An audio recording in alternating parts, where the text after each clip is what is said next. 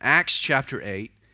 We'll begin with verse 9, but let's kind of get a running head start. Let's recap a bit of the flow of Acts chapter 8 here at 316. We teach verse by verse, chapter by chapter, through books of the Bible, which means that from week to week, it helps to recap, to just set some context in case you weren't with us last Sunday. Verse 5 will set the stage. We're told that Philip was one of the 7 deacons we were introduced to in Acts chapter 6. We're told that he went down to the city of Samaria and he preached Christ to them. There was a great persecution that took place in Jerusalem following the death of Stephen, Acts chapter 7. Philip leaves, he goes to Samaria, he preaches Christ. We're told that the multitudes, with one accord, heeded the things spoken by Philip, hearing and seeing the miracles which he did, for unclean spirits, crying with a loud voice, came out of many who were possessed, and many who were paralyzed and lame were healed, and there was great joy in the city. 3 points of recap. Philip came to the city of Samaria. He crossed lines of prejudice, lines of hate, centuries of animosity between the Jews and the Samaritans. When Jesus said go, gave his heart a call, filled him with a love, he went to Samaria and he preached not the politics of the day, not social reform, he just preached Christ, which is interesting because Luke in the first 4 verses of Acts 8 tells us that those who were scattered went everywhere preaching the word, which is interesting.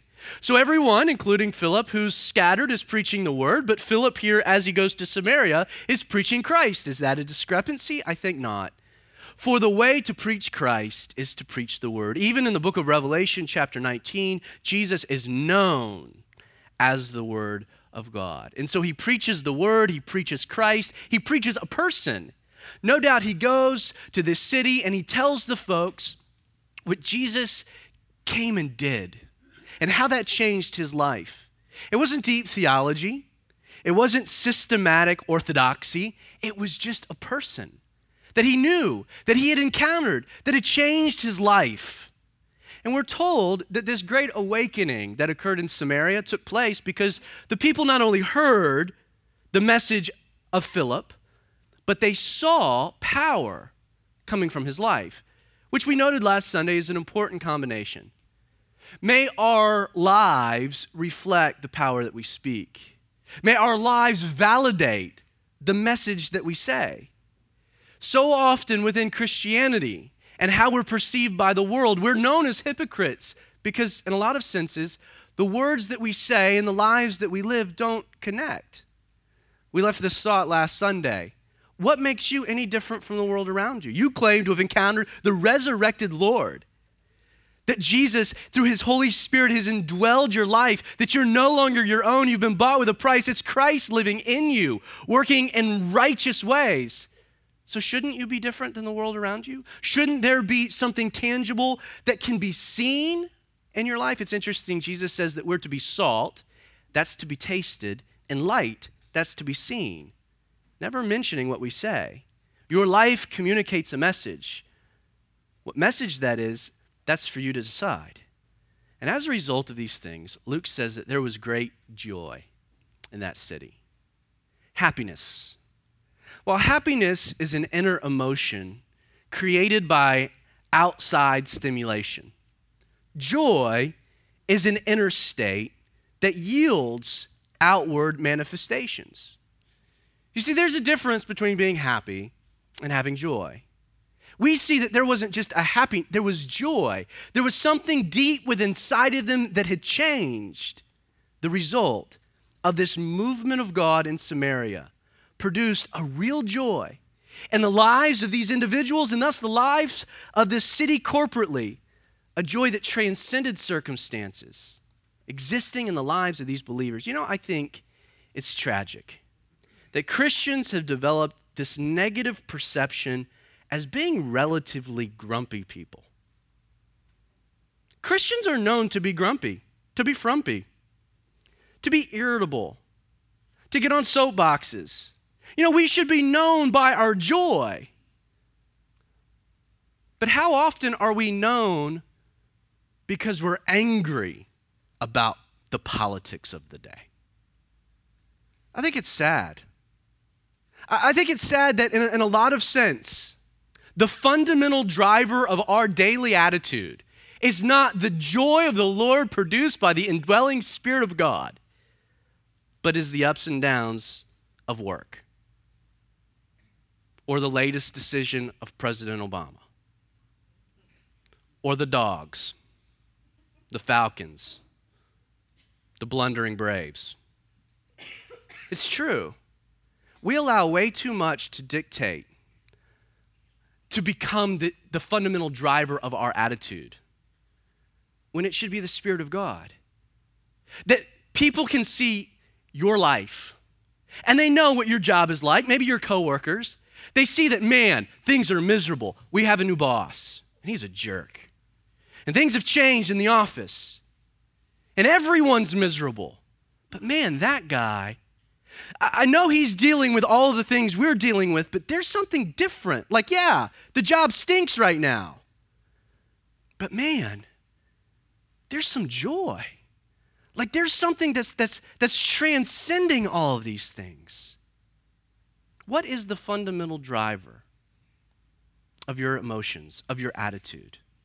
Well, verse 9, there was a certain man called Simon, who previously practiced sorcery in the city and astonished the people of Samaria, claiming that he was someone great, to whom they all gave heed from the least to the greatest, saying, "This man is the great power of God." And they heeded him, because he astonished them with his sorceries. He had done this for a long time. But when they believed Philip, as he preached the things concerning the kingdom of God in the name of Jesus Christ, both men and women were baptized. And Simon himself also believed. And when he was baptized, he continued with Philip. He was amazed. He saw these miracles and the signs which were being done.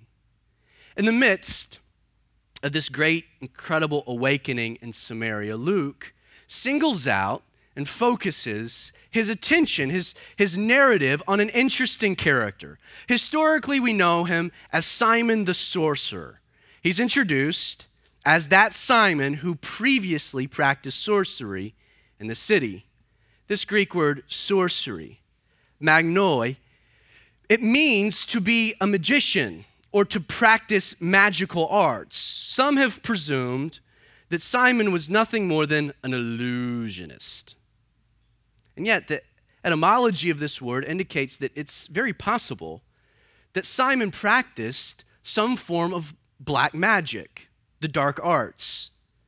Magnoi comes from the ancient word magos, which was given by the Babylonians to wise men or magi, teachers, priests, physicians, astrologers, seers, interpreters of dreams, soothsayers, and as one scholar said, sorcerers.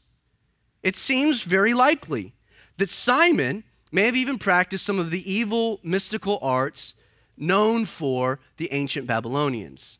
Now, whether Simon's magic was real or not, it's clear from the text he was so compelling at his craft that beyond being astonished, people perceived him to be the great power of God.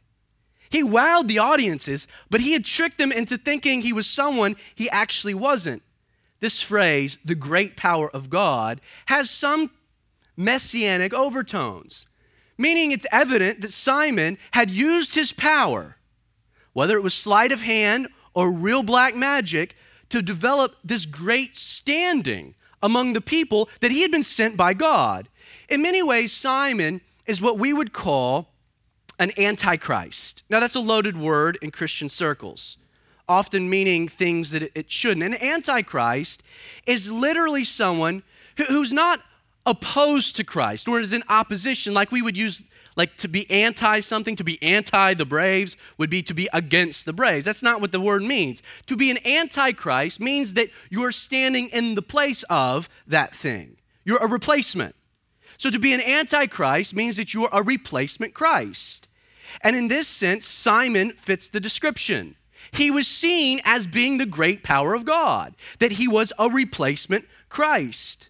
However, once the people had accepted Jesus as the real Christ, Simon's influence, it immediately dissipated. You know, the easiest way to expose a counterfeit is to compare it with the original. Simon no longer had a following after Philip came and introduced Jesus. Luke tells us in the midst of this mass revival, the Samaritans, they're giving their lives to Jesus. There's incredible things. They're responding to the preaching of Philip. And even Simon, look at it, Simon believed, was baptized, and continued with Philip. This word believed, it's a significant word, and it's not used by accident. In the Greek, it's the word pistoi, which we find, ironically, in John 3:16. For God so loved the world that he gave his only begotten Son, that whosoever believes, pastoi, in him should not perish, but have everlasting life. Same word. Simon believed, was baptized, continued with Philip. It appears, not only was Simon a genuine convert, he was a real follower of Jesus. But in response to this, what does he do? He's baptized. He goes and he takes his faith public. He makes an outward declaration of an inward transformation. And beyond that, he continues at the church and he's personally mentored by Philip. That's the text. Now, verse 14, when the apostles who were at Jerusalem heard that Samaria had received the word of God, we're told they sent Peter and John to them, who, when they had come down, prayed for them that they might receive the Holy Spirit. For as yet, he had not fallen upon them. They had only been baptized in the name of the Lord Jesus. So they laid hands on them and they received the Holy Spirit. Now, admittedly, this is kind of where our text takes a bizarre turn. It's kind of like there's some weird implications nestled, buried down within our text. Now, the setting, it's simple. Word of this incredible work, it reaches back to Jerusalem. The apostles catch wind that a revival is breaking out in Samaria. So they send Peter and John to check things out. And it would appear that after a quick evaluation, Peter and John recognized that something was missing. Yes, Philip had preached the word. Yes, they had received the word. Yes, they had been baptized. Yes, they were being mentored. Yes, there was all kinds of awesome things happening in and through the lives of these Samaritans, but something was just a little awry. Something wasn't quite complete, as though the sentence was still being written and there had not been a period placed quite yet. They evaluate that they had only been baptized in the name of the Lord Jesus, and their conclusion is that they needed to receive the Holy Spirit, for as yet, he had not fallen upon any of them. Now, on one aspect, we know that since the Samaritans believed, same word we find in John 3:16, the issue of concern for Peter and John was not their salvation. These Samaritan believers were bona fide, born again, Jesus followers. Jesus even said in John 3:36, he who believes, pastoi, in the Son has everlasting life. So the issue is not salvation. Instead, what seems to be lacking in the lives of these Samaritans boiled down to an interaction that they had yet to experience with the Holy Spirit. Now, if you recall back in our second study in the book of Acts, the ministries of the Holy Spirit, there are three in totality. And there are three based upon the idea that we find three Greek prepositions used in regards to the Holy Spirit. Now, we know that these Samaritan believers had already experienced the para ministry of the Spirit of God.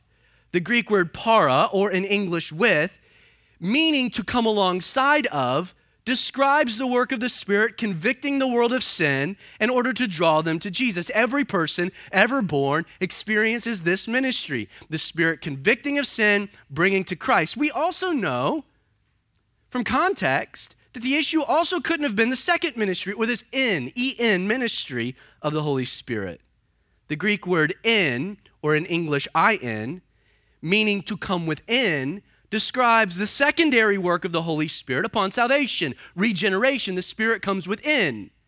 The Spirit is with us. The Spirit is in us. So it seems, because they're saved, that the issue of concern was the third ministry of the Holy Spirit, this epi-ministry, whereby the Holy Spirit comes upon the believer for the purpose of power. Look back at the text, you'll notice something.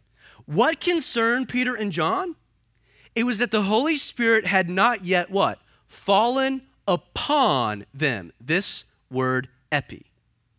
Now back in the first few verses of Acts chapter 1, Jesus had commanded his disciples to not depart from Jerusalem, but to go, to wait for what? For the Holy Spirit. You see, Jesus knew that these believers needed the Holy Spirit, not just with them or in them, but upon them. Jesus recognized that they could do nothing effective for the kingdom of God until the Spirit came upon them for power. This passage, it reinforces the reality that there is a noticeable difference between a follower of Christ, which is what the Samaritans were, and a Spirit-filled follower of Christ.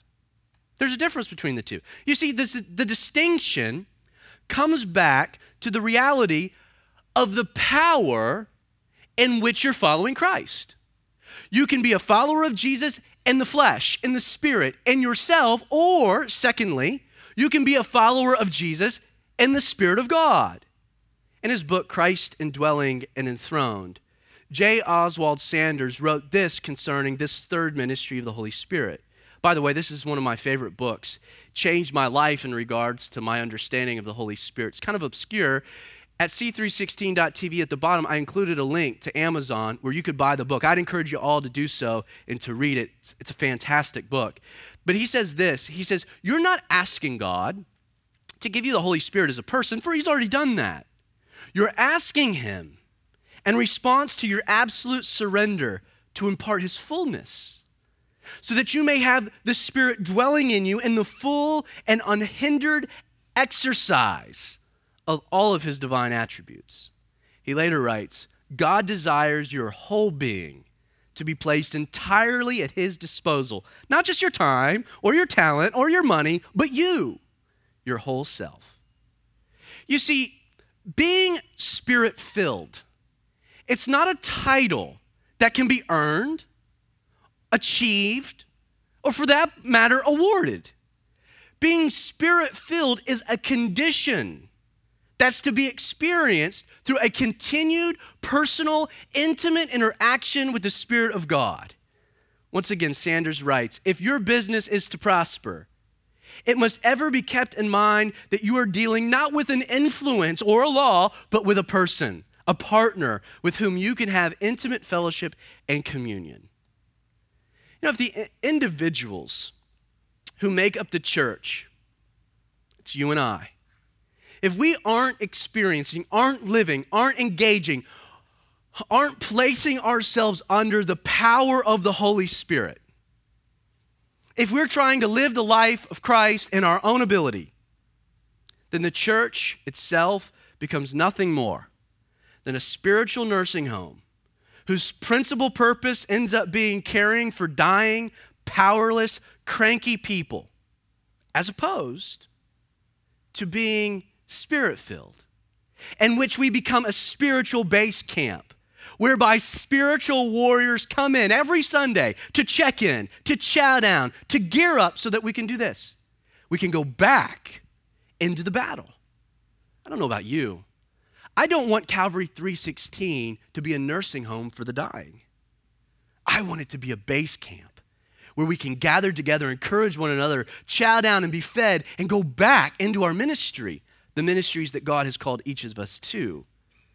The great preacher Charles Spurgeon provides this stark warning we should all consider. He says, a church in the land without the Spirit is rather a curse than a blessing. If you have not the Spirit of God, Christian worker, remember that you stand in someone else's way. You are a fruitless tree, standing where a fruitful tree might grow. It's heavy. They come and they recognize, well, okay, they've experienced the conviction of the Holy Spirit. They've experienced regeneration. They're saved. They're followers of Jesus. But man, they just seem weak. Something's missing. Something's awry. Something's not right. Man, they just seem powerless. It must be that they've yet to receive the Holy Spirit, that the Spirit has not yet come upon them. And so Peter and John do what? They lay hands on these Samaritan believers and they receive the Holy Spirit. That's convenient, that's helpful. But take heart. For if you feel powerless, if you feel as though you need that fresh, continued filling of the Holy Spirit, that you feel like you're dying, that your enthusiasm is waning, that your energy is dissipating, and you need strength. Well, Jesus said it's so simple. In Luke chapter 11, he simply says, your heavenly Father will give the Holy Spirit to those that hunker down and do their best. No, instead, to those who ask. You see, a fresh filling of the Holy Spirit is simply a matter of the believer asking and then receiving. Now, on a side note, and this is important, student of Scripture, that while we see that there was some type of supernatural manifestation that takes place, we'll see it because Simon tries to buy it in a few verses. When the Holy Spirit comes upon them, it should be pointed out something that's missing from our text. So there's the Samaritans. Peter and John come. They see that the Spirit hasn't come upon them, or what we'd call the baptism of the Holy Spirit. They lay hands on them. They receive. There's something supernatural that occurs. You can't argue that point, but what's missing is a specific reference of the gift of tongues. In Acts 2, tongues is mentioned, Acts 10 and Acts 19, but in this passage, it is missing. Which tells me that contrary to what some extreme factions of the Pentecostal movement might believe, the gift of tongues is not the singular evidence of salvation, nor of the baptism of the Holy Spirit. If so, clearly Luke would have said that they spoke in tongues. Further evidence that validates this point can be found in 1 Corinthians 12, verses 7 through 11, and again 29 and 30. Now, before we move on, we should consider why Philip didn't initiate this process, why he didn't recognize that they were missing this third interaction of the Holy Spirit. Like, why did Philip wait for Peter and John to come and do this? Like, is there something unique about Peter and John that they had to do it or that they were the only ones that could do it? Some have even tried to twist this by saying that this third ministry of the Holy Spirit, it was only for the apostolic age. You see, Philip couldn't initiate it. He was just a lowly deacon. It had to be left for Peter and John. Now, when you're examining this particular topic, and I just think this way, I couldn't find one commentator to actually provide an explanation. Like, no one dared take the question, why didn't Philip do anything? Like, why did it take Peter and John? And the more I thought about it, I've got two theories. I'll share them with you. They might be right, they might be wrong. I think they make sense.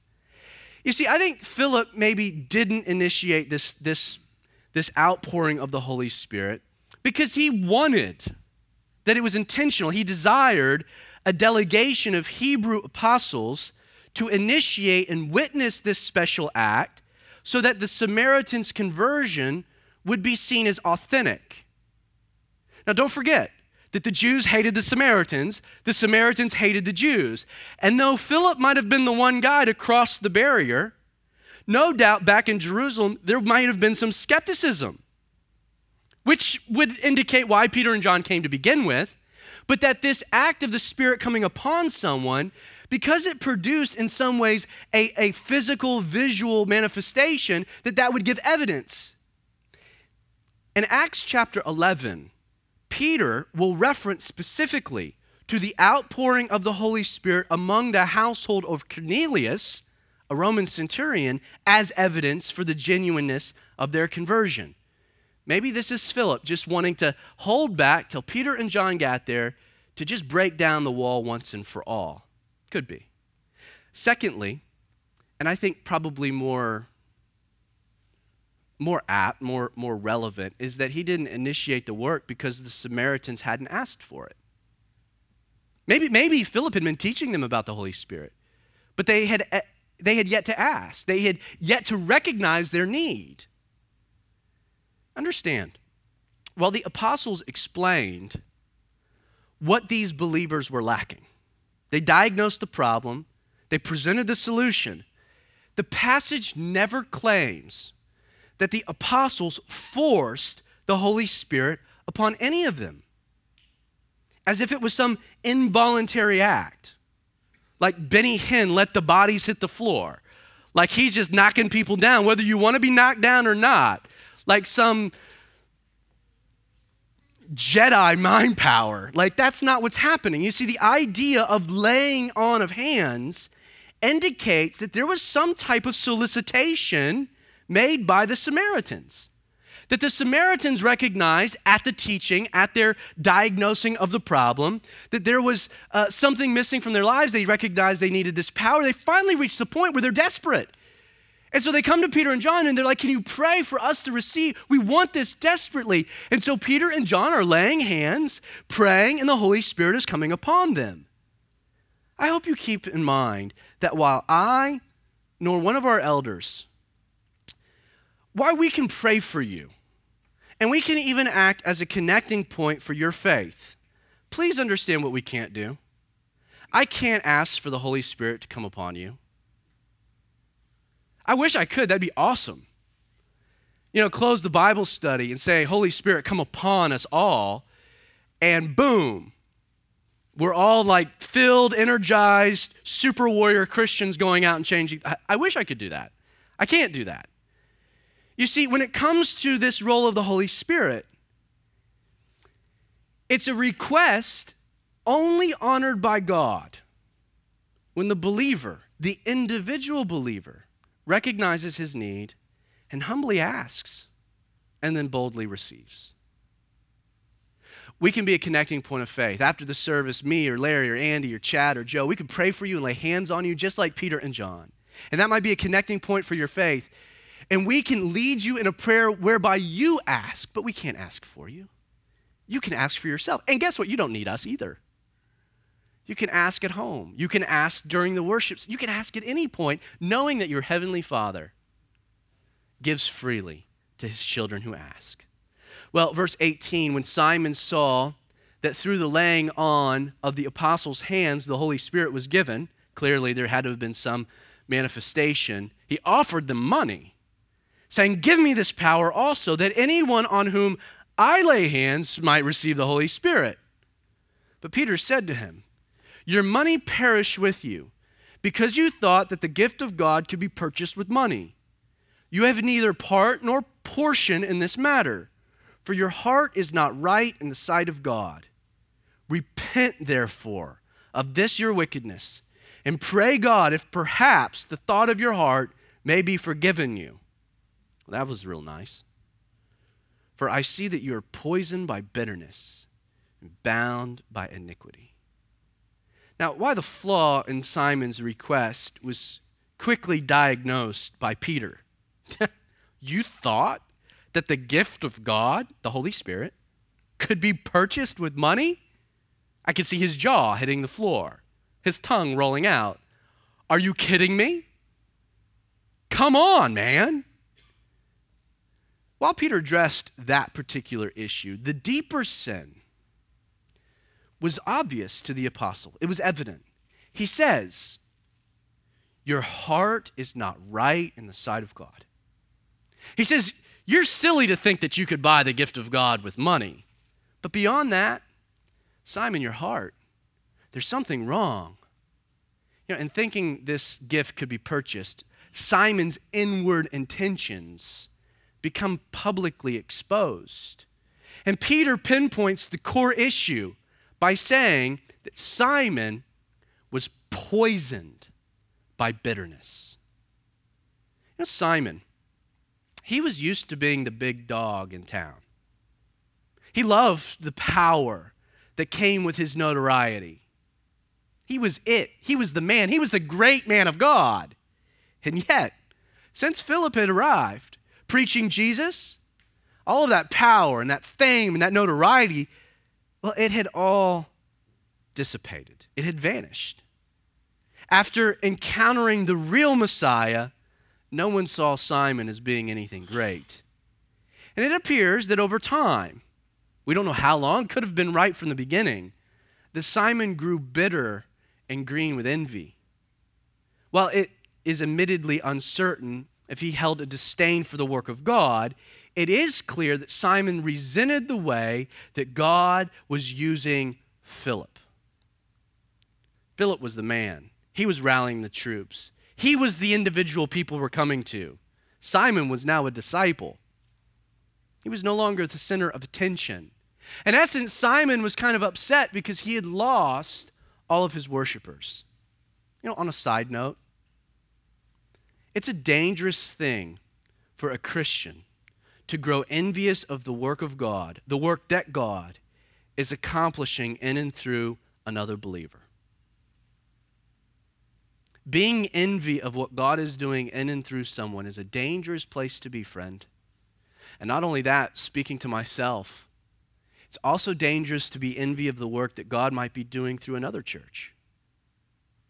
Well, because of his bitterness, this bitterness that had taken root, poisoned, the well of his soul had been gripped with this bitterness. Peter continues by saying that Simon was also, note, bound by iniquity. Literally, the old King James says, in the bonds of iniquity. You see, Simon was not interested in the person of the Holy Spirit. Instead, he saw the power of the Spirit as being a potential means to an end. It might be a way that he could compete with Philip. Philip's got this cool trick. Peter and John, they have this cool trick. They can pray, they can lay hands, the Spirit comes upon them. I can't do that. If I could, then maybe I could get in on the act, you know what I'm saying? This is how he's thinking. This is how he's processing. Simon saw the work of God as a way to further the influence of Simon. That's dangerous. It's a sad indictment of today's church, but there are many people who, like Simon, only see the Holy Spirit as a means to an end. They covet the power of the Spirit, but are not as interested in the person behind the power. May that not be you and I. Now, there's one thing about this story that I think should jump out that demands a little attention, and that is the way that Peter deals with Simon. I mean, we live in a very PC world where we kind of take the angle of erring more on the side of being sensitive to people's emotions and trying to temper what we want to say, like covering it as much as we can in honey. But Peter just drops the sword. Like he just goes right to the heart, right to the jugular. Your money perish with you. Like, whoa. You don't hear too many pastors saying things like that these days. But he had a right to do so because Simon was in error. Like what Simon was doing was wrong. What he was requesting was abominable. It was a bad deal. And so Peter, as a leader, he deals with this situation in the presence of a clear wrongdoing with boldness, with some zeal, with a backbone, a spine. He doesn't run from it. He doesn't try to like tiptoe around it. No, he goes right to the issue, and he does it in such a way that I think there's a lot we can learn. Because I have found that dealing with people that need rebuke is kind of a normal part of life. If you have kids, you understand this. Sometimes we have to correct people. You might be in a job where you have a coworker who's just being a pain in the neck, who's not doing the right thing. And you as the supervisor, you have to deal with this. Conflict exists in life. But I think we can learn from Peter in regards to the best way to go about it. First, Peter wisely diagnosed the core issue in Simon's life. See, while Peter didn't allow the surface issue of trying to purchase the gift of God to go unaddressed, Peter wisely moved beyond the present problem in order to go to the deeper issue in Simon's life that was producing such an outlandish request. It would have been easy for Peter to have just rebuked him about asking to purchase the gift of the Holy Spirit and never actually get to the core problem. You see, his request was being produced from something deeper, and that deeper issue was what needed to be dealt with. He moves beyond the surface. You see, in many instances, the immediate issue is never the core problem. And we can get distracted by always dealing with immediate issues as opposed to pausing for a moment and digging deeper and dealing with the root. As Christians, we need to use wisdom in handling such situations so that we can avoid the distraction of constantly dealing with withering limbs instead of addressing the rotting trunk. So Peter wisely diagnosed the core issue in Simon's life. It wasn't the request. He was poisoned by bitterness. It was that he was bound by iniquity. But then secondly, Peter boldly speaks to the heart behind these core issues. While he makes it clear that there was rotting fruit on the tree, Peter boldly tells Simon what? His heart was not right in the sight of God. This Greek word right, it means straight, level, true, sincere. You know, in our current Christian culture, we've tragically warped the meaning of Jesus' words in Matthew chapter 7, verse 1, when he tells us, do not judge, or you too will be judged. You know, many people believe that it's not the right of any other human being to judge the heart of another. You hear, you can't judge me. That's only God. You don't know my heart. Well, if this is the case, that we're not allowed to judge one another, then how do you explain the actions of Peter? He clearly makes a judgment, poisoned by bitterness, bound by iniquity. You know what? Your heart isn't right. He looks at the fruit, he diagnoses the problem with the tree. Also, how do you explain, if we're not to judge one another, the biblical exhortation to beware of evildoers or false prophets, or to avoid those who practice evil, if we can't make judgments? How do you explain Jesus' admonishment in John 7, verse 24, to judge with a righteous judgment? You see, in this case, Peter, he had the boldness to bluntly point directly to Simon's bitterness and iniquity as evidence that his heart was not in right standing with God. In Luke chapter 6, Jesus tells us that a tree can be known by its fruit. That's all that Peter's doing. He looks at the fruit, he diagnoses the tree. When making these type of judgments, Jesus cautions against making uninformed or worse, hypocritical judgments. The whole passage where Jesus says, the speck in a brother's eye when you've got a plank in your own, the issue is not that we should judge, but that you shouldn't be a hypocrite. Like, why should you really be concerned with the speck in someone else's when you got a plank extending out of your own? Like, deal with your own junk first before you go around being the PC police. But here's the deal. When we handle such matters, we should do so with love. We should do so with grace, but we should do so with boldness. If you see sin in the life of a believer, a brother or sister, it is your Christian duty and responsibility to confront the individual. If you ignore the problem will ignore you. Third thing that we pull out from this passage is that Peter swiftly administered immediate consequences. Even before giving Simon a chance to repent, following his judgment that his heart was not right because of bitterness and iniquity, Peter swiftly administers an immediate consequence. He tells Simon that he had neither part nor portion in this matter. And in doing so, he was making it clear that Simon would not have the privilege of enjoying any type of spiritual leadership in the church. Because Simon's motivations were based in envy and a selfish desire for power and influence, Peter, right from the beginning, says, you will not have an opportunity to act upon these impulses. While the consequences were measured, and they were immediate, they oozed wisdom. Finally, Peter graciously presented a path for restoration. He tells Simon, repent and pray for forgiveness. Simon had shown his true colors, and there were unavoidable consequences for this behavior, but he still gives him a way to be restored. All Simon had to do in order to experience the grace of God was to repent and ask for it. Sadly, he does neither. Verse 24, we're told that Simon answered, and he said, pray to the Lord for me, that none of the things which you have spoken may come upon me. Hardly the cry of repentance. And in many ways, it probably highlights the full extent of Simon's misunderstanding of the Christian experience. To not understand that he couldn't pray for forgiveness on his own.